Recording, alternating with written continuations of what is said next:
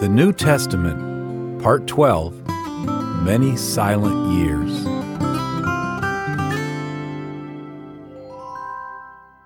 Years passed without a single word from God.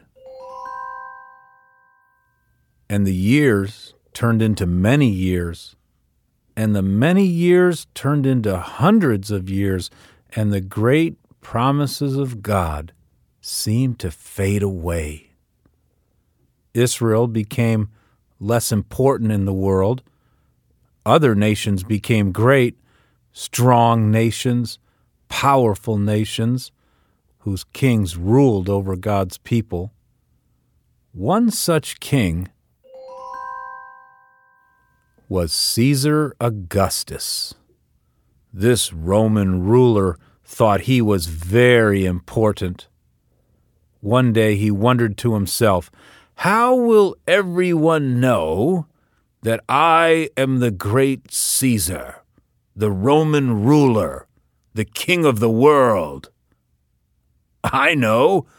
I will count all the people under my rule. Surely that will show the world how great I am." So Caesar, the Roman ruler, the king of the whole Roman world, began counting all his people to show everyone how great he was. What Caesar did not know was that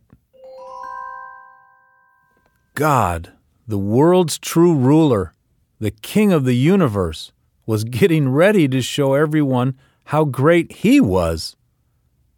God was going to end his many years of silence.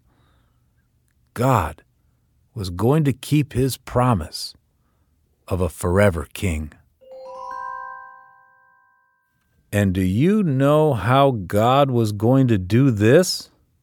Not like Caesar, not proudly by counting all his people, but humbly by becoming one of his people.